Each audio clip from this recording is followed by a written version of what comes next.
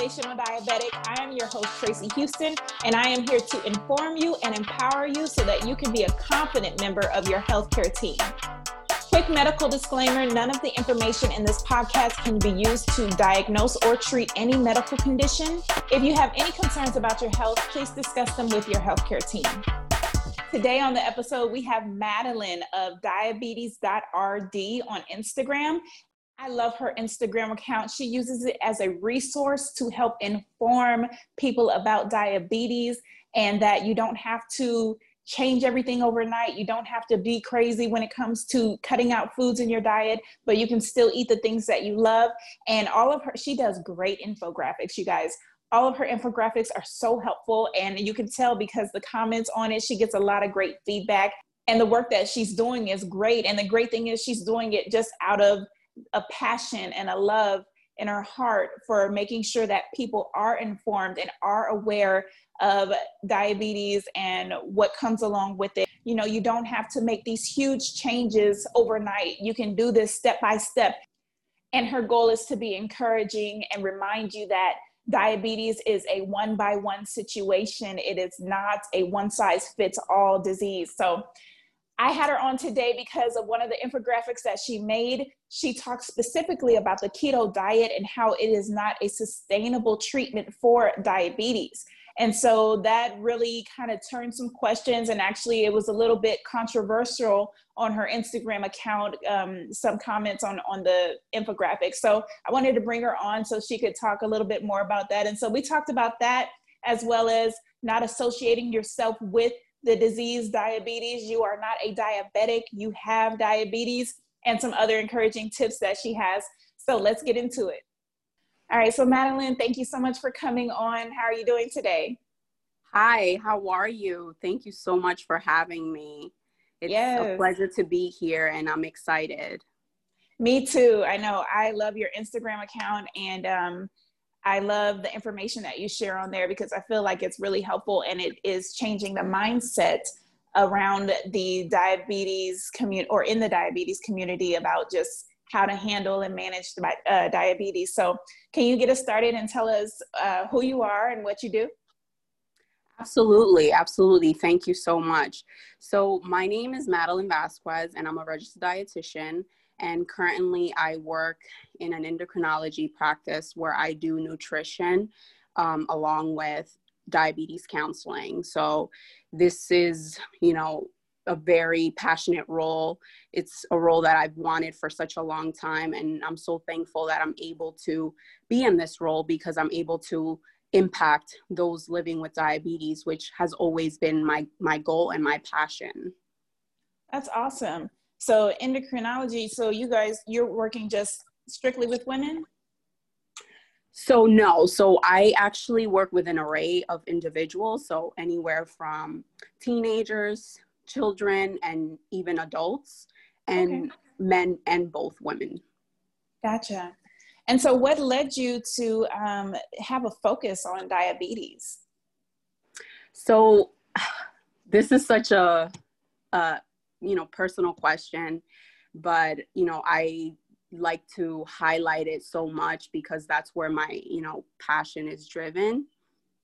So ultimately, my passion for diabetes started with my grandmother. She, had diabetes and was living with diabetes for a very long time. And unfortunately, because of her diabetes, she passed away. And that's when I decided that I wanted to, initially, my goal was to be in the culinary industry because I understood that back then, food had a huge impact in someone's life. And I also saw how food impacted the course of her disease. So ultimately, when I went ahead and I started college, I was a culinary major. And then I transitioned into a culinary nutrition major when I realized that you can actually combine the two. And that's when I learned about becoming a dietitian.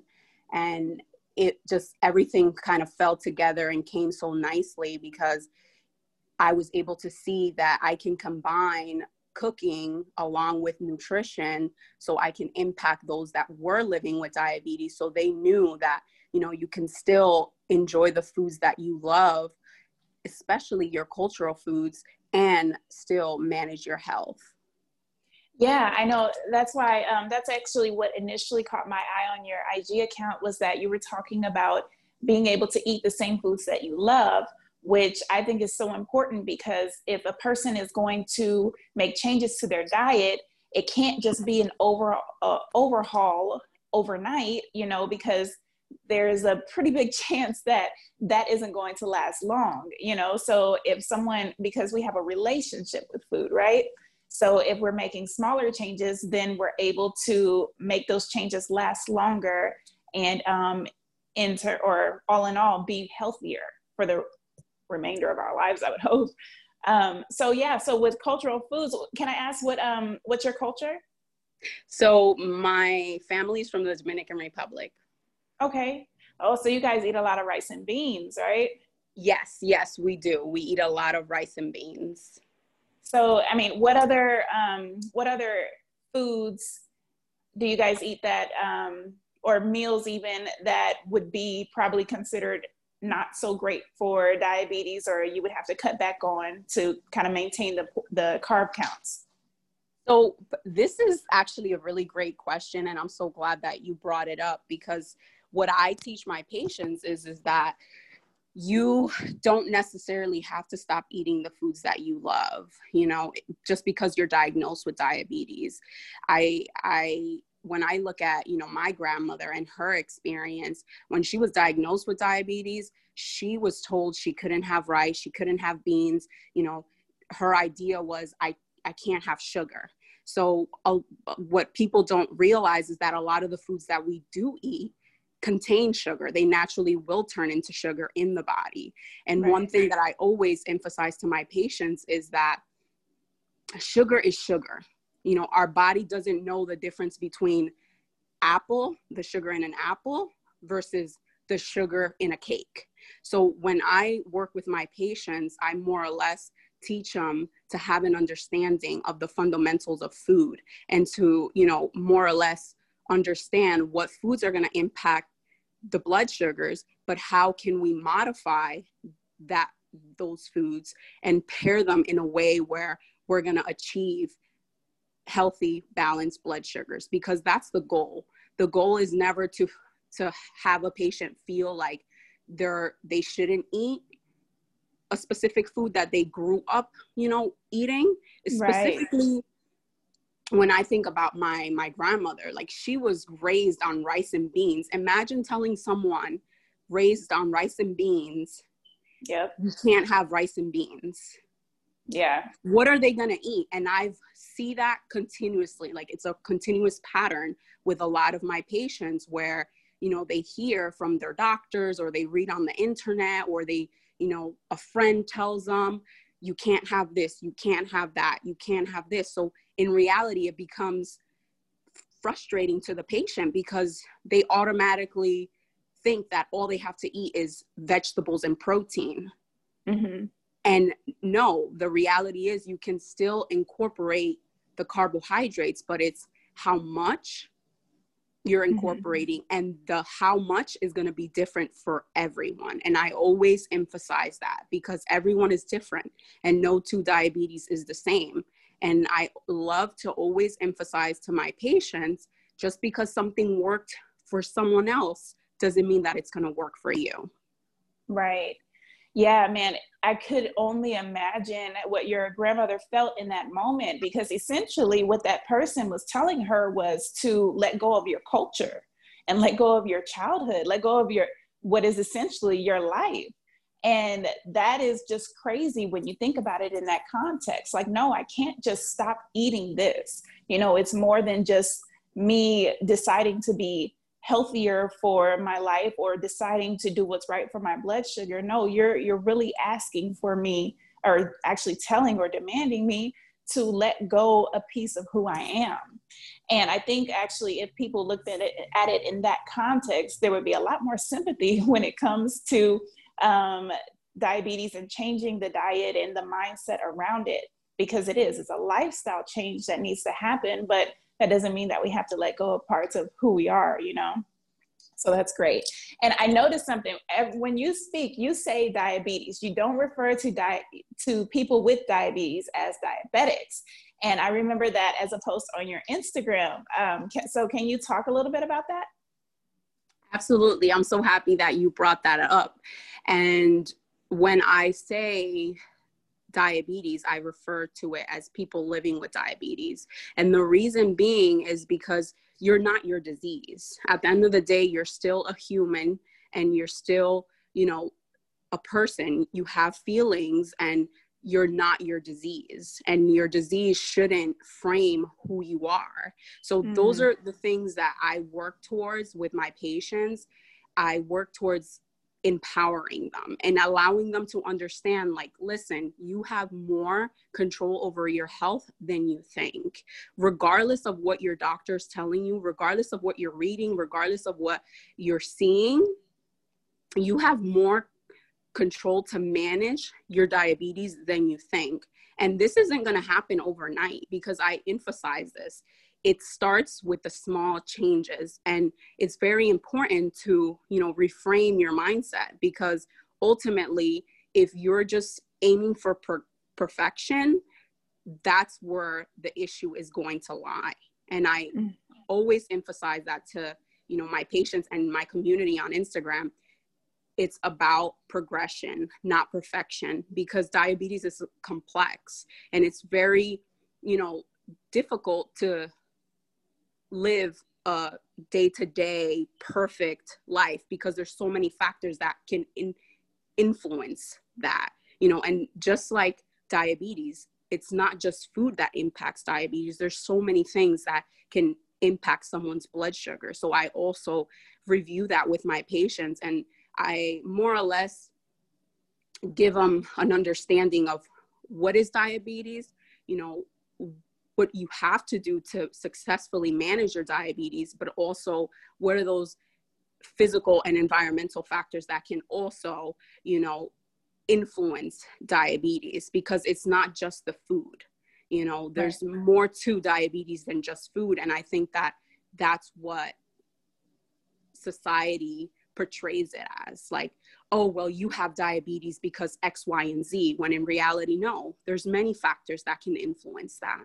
So allowing the patient to understand that, or the person, makes such a huge difference. Yeah. So what are some of those environmental factors? I mean, I know stress is a big one that people talk about, and also sleep. Are there any others?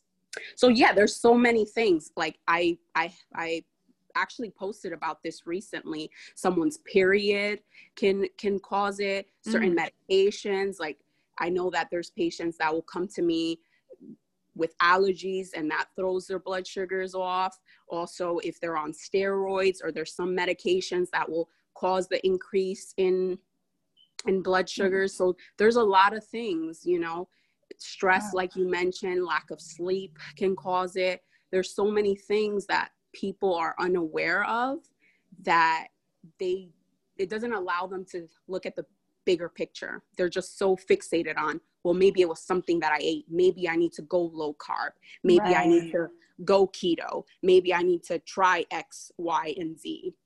Yeah. Instead of, looking at it from a critical thinking perspective, because there is a lot of critical thinking that entails into successfully, managing your diabetes and working with someone that has diabetes. Yeah. Okay.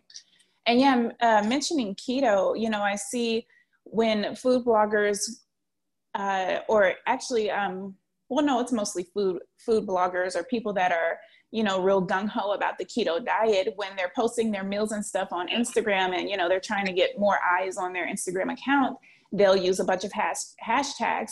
And in the hashtags, they'll include diabetes, diabetic, type 1, type 2, and gestational diabetes, right?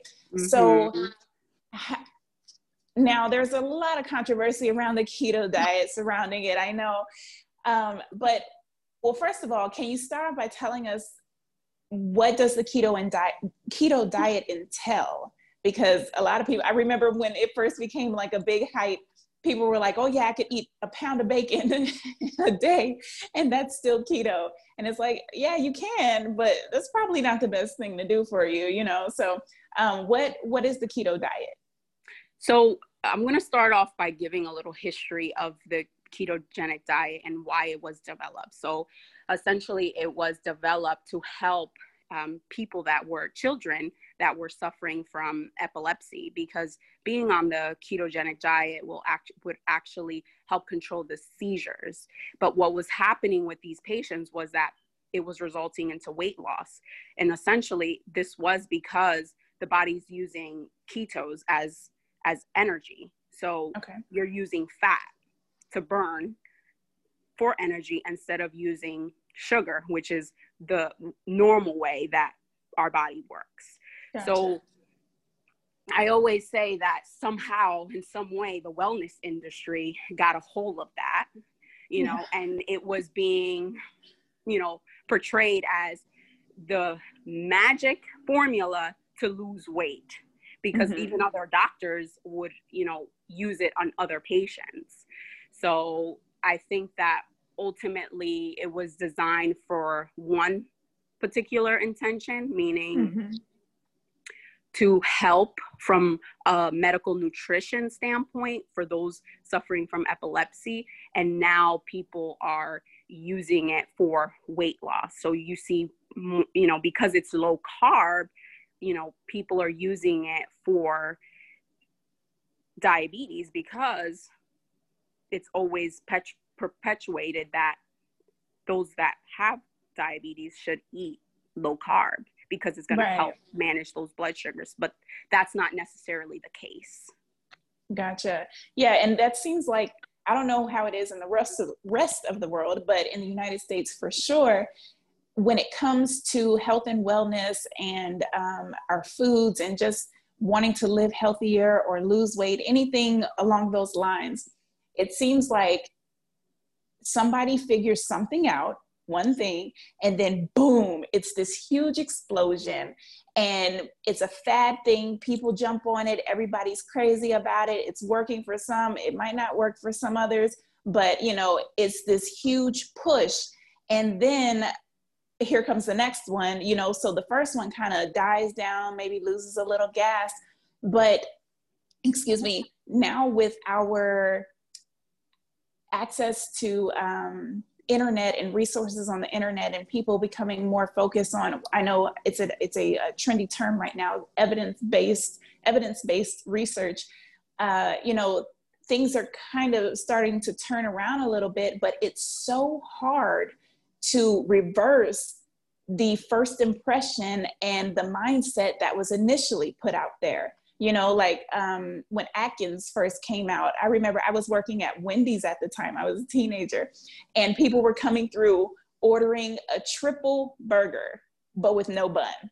And I'm like, it was so hilarious to me. And I did not understand it at all back then, but they were like, yeah, man, no carbs. It's Atkins. It's all good. And so I was like, okay, you know, so we started putting the burgers into this little salad container or whatever, excuse me. And then Atkins actually went strong for a really long time. I didn't pay attention to it, but I know I kept hearing about it and it's still around today. And I mean, I'm not dissing the program. I like their food and their snacks and they have good protein shakes and all that stuff. But yeah, it seems like in America, we just have this huge push and then it becomes a whole lot of work to try to dial that back and actually get some true logic into what's going on. Because any fad diet that comes about, I don't think anybody continues that on for the rest of their life. You know, it's within the person to decide which changes they want to make and, you know, if those changes are going to be sustainable. So, yeah, I think that's what's happening with keto. But a lot of people like it and a lot of people, it's working for them, you know, and I'm not trying to diss anybody or anything like that, but you made a post and you said specifically that the keto diet is not sustainable for treating diabetes. Is that correct? Yes, it's absolutely not sustainable long-term. I mean, you will have some patients that you'll come across that are able to stand on keto and withstand it for maybe 1 year, 2 years, 3 years, but at what cost? You know, like when I work with patients, and because I've had patients that come to me and they're like, well, I tried keto for, you know, X amount of time. I did see that my blood sugars were slightly better and I was losing weight, but it was very difficult when I was eating out because there are going to be times where you can't eat just fat and protein. Yeah. Because that's what the diet primarily runs off. Yes, they incorporate vegetables, but it's heavily focused on fat and protein. Gotcha. And then I had some patients that were experiencing very low blood sugars because they were on X amount of insulin, and then they would get on this diet, and because they were reducing the carbs, they would experience these low blood sugars because they didn't have the guidance to get on this diet. Okay. And other things that would occur with these patients with the low blood sugars was that some of them would say, my blood sugars are always high. You know, so I think, and that's why it's important to highlight that everyone is different, you know. So constipation was one of the things that I would see. Elevated cholesterol too, because people would be, you know, eating all the bacon and all the fats that they wanted. And this will then result to elevated cholesterol. So ultimately those were the things that you would see with these patients. And ultimately you do have some doctors that love the keto, but it's not fit for everyone. And that's why I tell, you know, my patients, when you're thinking about establishing a quote unquote diet, make sure that it's something that you're going to be able to sustain in the long run. You know, make sure that if this is something that you're going to do, it's not going to be a burden to you. Gotcha. It's something that is ultimately not going to bring on stress.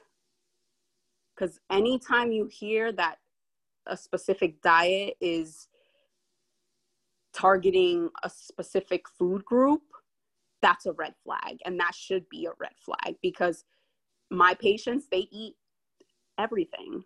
They have a well-balanced diet. And I never tell my patients, you can't have this.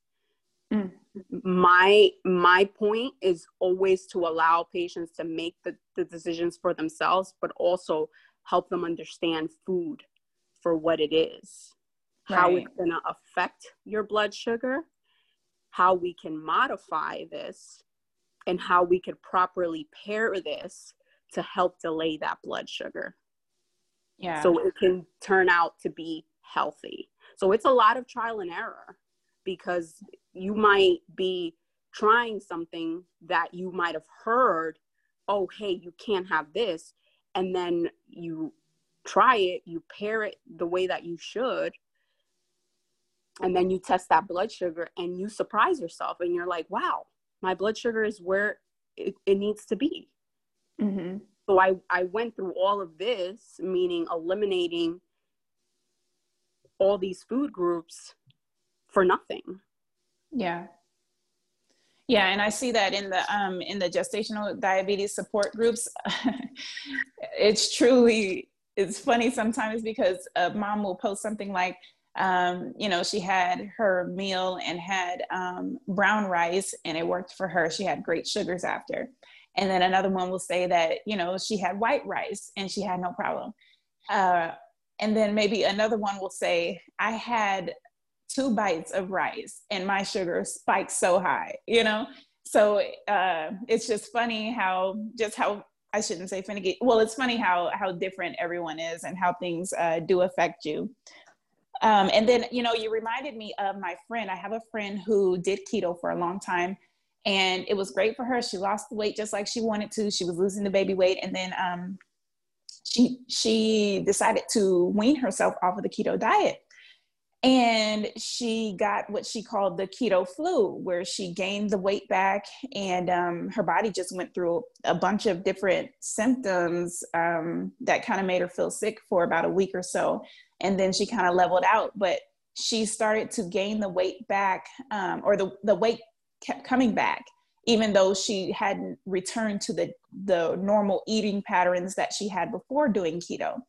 And then, so she got back on the keto diet, and then she got pregnant again. And so she came off of it. And then now her 3 babies are done. She's done having babies, I think. And she returned to the keto diet again after the last pregnancy, but now she's off of it again. And she mentioned that she did go through the keto flu again, but now she's back to a place where she has a good routine with her exercise and whatever she's eating, and she was able to take the weight off and keep it off. But overall, she feels better about being off of the keto diet because she does feel more free in being able to choose what she wants to eat. And she feels better about herself, that she's able to but manage her weight the way that she wants to without having to do quote unquote extreme measures. So That's great. yeah. That's great. I think that it all comes down to you finding out what works best for you and what you can, sustain in the long run. Because I think that half of the time individuals are looking for a quick fix. And Yeah. I usually come across that with my patients, where they're on this fad diet, they see those results, but then I see them again and we're back to square one. Yeah. And it's so unfortunate, because I always emphasize it takes time. And half of the time people are looking for extreme overnight results. And I think that that's why they continue to fall into these systems and diets. Right. Yeah. And I know for the moms listening, you might not think this is applicable because gestational diabetes only lasts for the period of pregnancy, but there are some moms that want to continue this type of diet as they in postpartum and as they go on. And a lot of people do talk about, going keto or just doing keto because it's easier. It's kind of like a plan for you to follow without you having to figure out a whole lot of stuff. And so these are just some things to consider in case you guys are thinking about doing keto after pregnancy, or just wanting to make any kind of diet change. So fad diets, oh man, they're money makers. Let me say that. Yeah. That's what they are. The industry has recognized that they're money makers, and that's what they're made for. I mean, I think the biggest takeaway from our conversation today that I would love for your listeners to understand is that, one, when you're diagnosed with gestational diabetes, it's not your fault. And I work with patients that have gestational diabetes, and I always emphasize it. It's not your fault. So don't put that burden on you like you're doing something wrong, because it's not. The biggest thing is making sure that you are being gracious towards yourself, but also making sure that you're getting those resources that are actually credible. Not just because you're reading it, not just because your doctor is telling you, making sure that when you're trying to make these changes and find a way, that it's something that is going to be sustainable for you during that period. Because that's the biggest thing, where you're always going to hear about something that might be the solution, but I always emphasize, think about the consequences that might bring. When I work with my patients, I help them understand, okay, these are the foods that are going to have an impact on your blood sugars, but just because they're having an impact doesn't mean that you have to eliminate them, because at the end of the day, we need food as energy. And our body uses sugar as energy, whether you like it or not. So it's just a matter of being patient, but also being open to trial and error. So just because you had something that might have given you that number, that quote unquote, and I always say that number because we're always aiming for the perfect. Just because you didn't get that perfect number doesn't mean that there's not room for modification moving forward. Like always reevaluate and say, what could I have done differently? Don't think automatically, well, I need to eliminate this food. Think, how can I modify this meal so next time I won't come across the same problem? Right. Cool. Yeah, because I'm thinking I'm from New Orleans, and the number one staple in New Orleans is red beans and rice, you know. Now, I've never really, it's not a staple in my household to where I eat it often, but beans are good, you know, they are carbs, but they're also protein and fiber, you know. Mm-hmm. So instead of putting 1 to 2 cups of rice into the bowl of red beans, you know, maybe just half a cup, or, you know, if less. The good thing is that as we check our blood sugars, that's the data that we need that will inform us of of what changes we need to make. And then also sometimes we put sausage in, so that's added protein, you know. But yeah, so that's just one example from where I'm from in my culture. Excuse me. So what are 3, or I don't know if you have 3, but what are a couple of snacks that you are enjoying right now? Ooh, a couple snacks that I am enjoying right now. One is yogurt. I love yogurt. I love the Siggy's brand. I don't know if the listeners or even yourself have heard of it, but I love Siggy's because it's great in protein. You can get it low fat as well.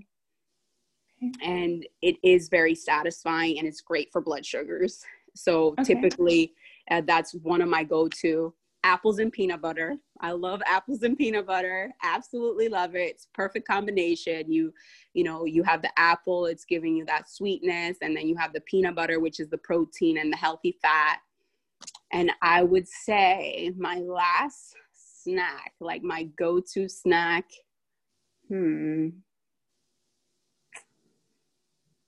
I would have to say the kettle chips. Oh, really? My mom loves those. I love kettle chips. So let me just say, I love them. Absolutely love them. Yeah, that's cool. Awesome. Well, thank you so much for coming on. This has been a great chat. It was very informative. I'm very appreciative. Thank you so much. Of course, anytime. Thank you so much for having me. And I really hope that this will be, you know, useful for your listeners. Yeah, absolutely. Great. All right, guys. I know that the keto diet is a great thing for many people. And for some people, they're like, I'm not going anywhere near it. I love my carbs. And, you know, it's a little bit controversial, just like any diet. And by no means do I intend for this episode to be controversial. I just want to give you guys a different perspective of what's out there, because a lot of times the keto diet is associated with gestational diabetes as a good thing. And I'm not saying that it's not. You know, in gestational diabetes, you're having to change your diet immediately, and it's a temporary thing and all that.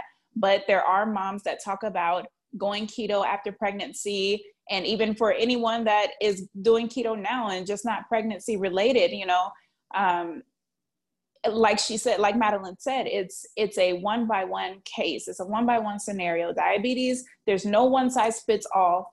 And if eating a vastly ketogenic diet or all the way ketogenic diet is working for you, then great. That's awesome. But like I said, this was just to give you another perspective and to inform, because that's what it's about, right? We want to get as much information as we have available so that we can make educated and the best decision for ourselves. So I'm going to link to Madeline's Instagram page in the notes. Her Instagram, if you want to go straight there, is diabetes.rd for registered dietitian. And also I want to mention our recipe of the week this week. It is a crustless broccoli and cheese quiche. It's super easy to make and it has a little kick to it. So I'll link that in the notes as well. If you guys have any questions or anything you want to add to the conversation, please go to the blog post that's linked in the notes and scroll all the way down to the comments section and leave a comment. Other than that, guys, thanks so much for listening. Do me a favor and leave a rating and a review on iTunes. It would help so much. It'll help more moms see this content. Thanks, guys. I'll talk to you next time.